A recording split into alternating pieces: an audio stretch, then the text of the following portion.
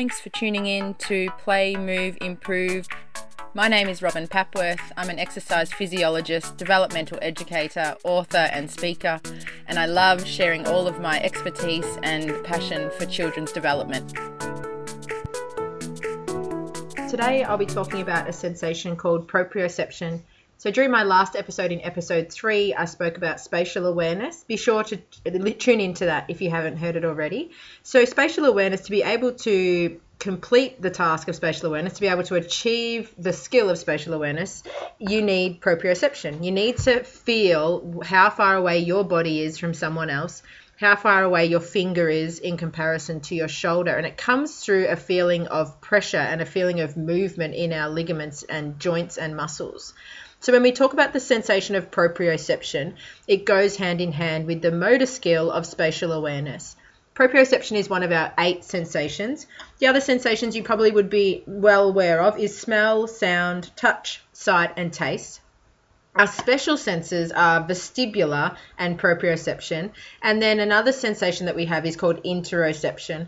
Usually when I work with my workshops, people go, why don't you talk about interoception? Well, that's really not something that I, as an exercise physiologist, works with. But if you have any concerns about interoception, do mention it to your OT or your speech pathologist. They tend to work with that more than I do. I work mostly with the 2 senses of vestibular and proprioception because they're based around movement and spatial awareness, coordination, balance. So they're the things that I really specialize in. So back to the sensation of proprioception. The easy way to think about proprioception is I think about pressure. So pressure that I feel in my joints, pressure that I feel in my muscles, and pressure that I feel through the movement that I get and the impact that I get when my body touches something else. So for example, I use proprioception when I jump, and I feel proprioception when my feet hit the ground. When your feet hit the ground, you'll get like a bang impact, and you'll feel that vibration go all the way up through your legs into your torso. And that feeling is proprioception. It's told our body how far we have jumped, how hard we have landed, and how much speed we have got from the rebound as we jump back up into the air. We also use proprioception when we hold a pencil or a pen.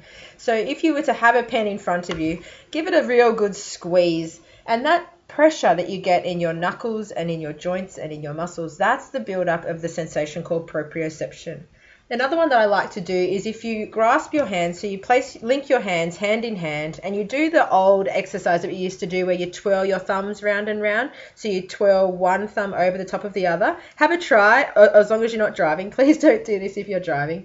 But have a try of rolling your thumbs over and over. And the amazing thing about proprioception is it is telling your body how far away your thumb is from each other and how to not touch the other fingers as you roll them over the top of each other.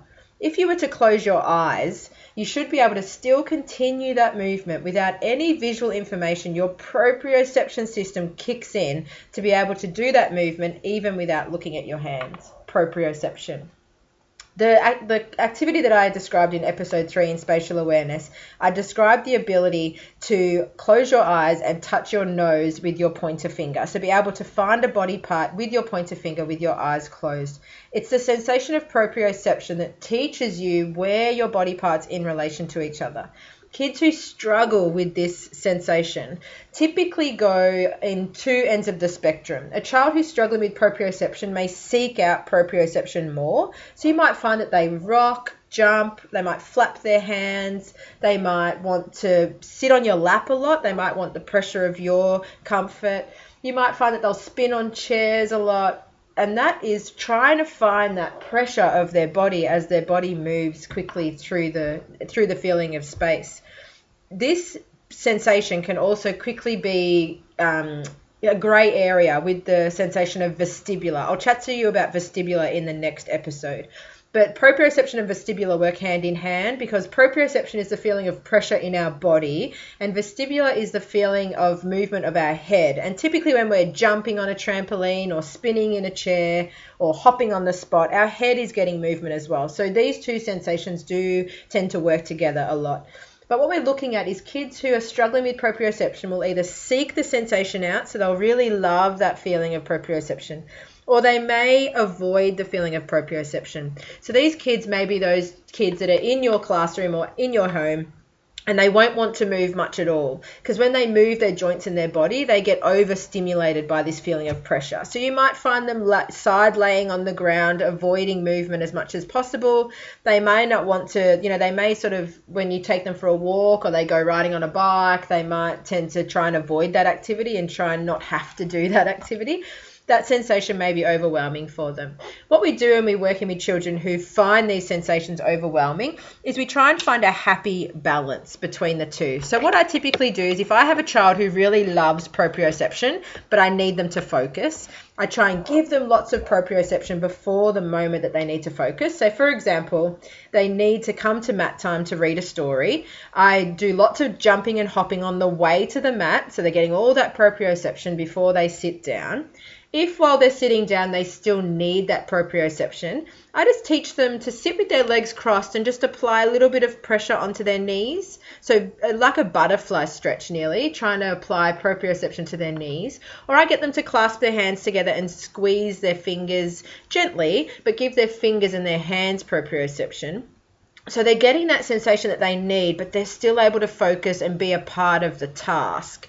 For kids who are avoiding proprioception and tend not to want to move too much, I give them as much ability to walk through the transitions as calmly and as slowly as they can. So for example, I know that they don't like too much proprioception. They don't like the hustle and bustle of getting bumped into by other children. That's all proprioception. I tend to let them go at the end of the transition, so they're last to transition, or I let them go first to transition, so they can avoid some of that sensation that they're not typically enjoying. But what I like to do for children who avoid proprioception, I like to add a little bit into their day to build up their tolerance for it. Because when we work in early learning, it's not just about trying to work out what goals and skills we want them to have at the age of 4 or 5. It's looking at where would we like them to be when they're 14, 15, 24, 25. Do it in 10-year increments. And if we have a child who's avoiding being in chaotic situations, whether it be because they may be bumped into, we want them to be able to build up a little bit of that tolerance, because we can't bubble wrap them and protect them from these things for the rest of their life. So trying to build up slowly their tolerance in a time of their day where they feel calm and where we can build in maybe a little bit of jumping on the trampoline, or where we can do a little bit of clapping to a rhythm, because when we clap we get proprioception, but finding that happy balance. Same as when we have children who are seeking proprioception, we need to give them that balance of how to bring them back to focus, because we're looking at, in early learning, they can get away with jumping and hopping and being really boisterous in the classroom, but we need to look at how that's going to look when they're in high school. So we teach them strategies of proprioception early on so they can start to self-regulate their own body using the sensation that they love, but more in a calm fashion. Big explosive movements outdoors when it's appropriate for outdoor play, but bringing them into small proprioception activities indoors. I have a lot of activities for proprioception on my website. I have an activity package called the Movement Package. You'll be able to find that on my website, playmoveimprove.com.au. And in there's a lot of proprioception activities for both gross motor and fine motor. Print them out. I've also got a calendar, a monthly calendar where there's an activity per day, and a lot of them are proprioception activities. So again, look on my website, playmoveimprove.com.au. You'll find a heap of proprioception resources, and tune in for my next episode, episode 5, where I'll chat about the vestibular system, and you'll learn about that sensation as well. So I'd like to thank you for tuning in. Come and say hello on my website, or you'll also find me on Facebook at Play Move Improve, or on Instagram at Robin Papworth. Again, thank you for tuning in. I look forward to hearing from you.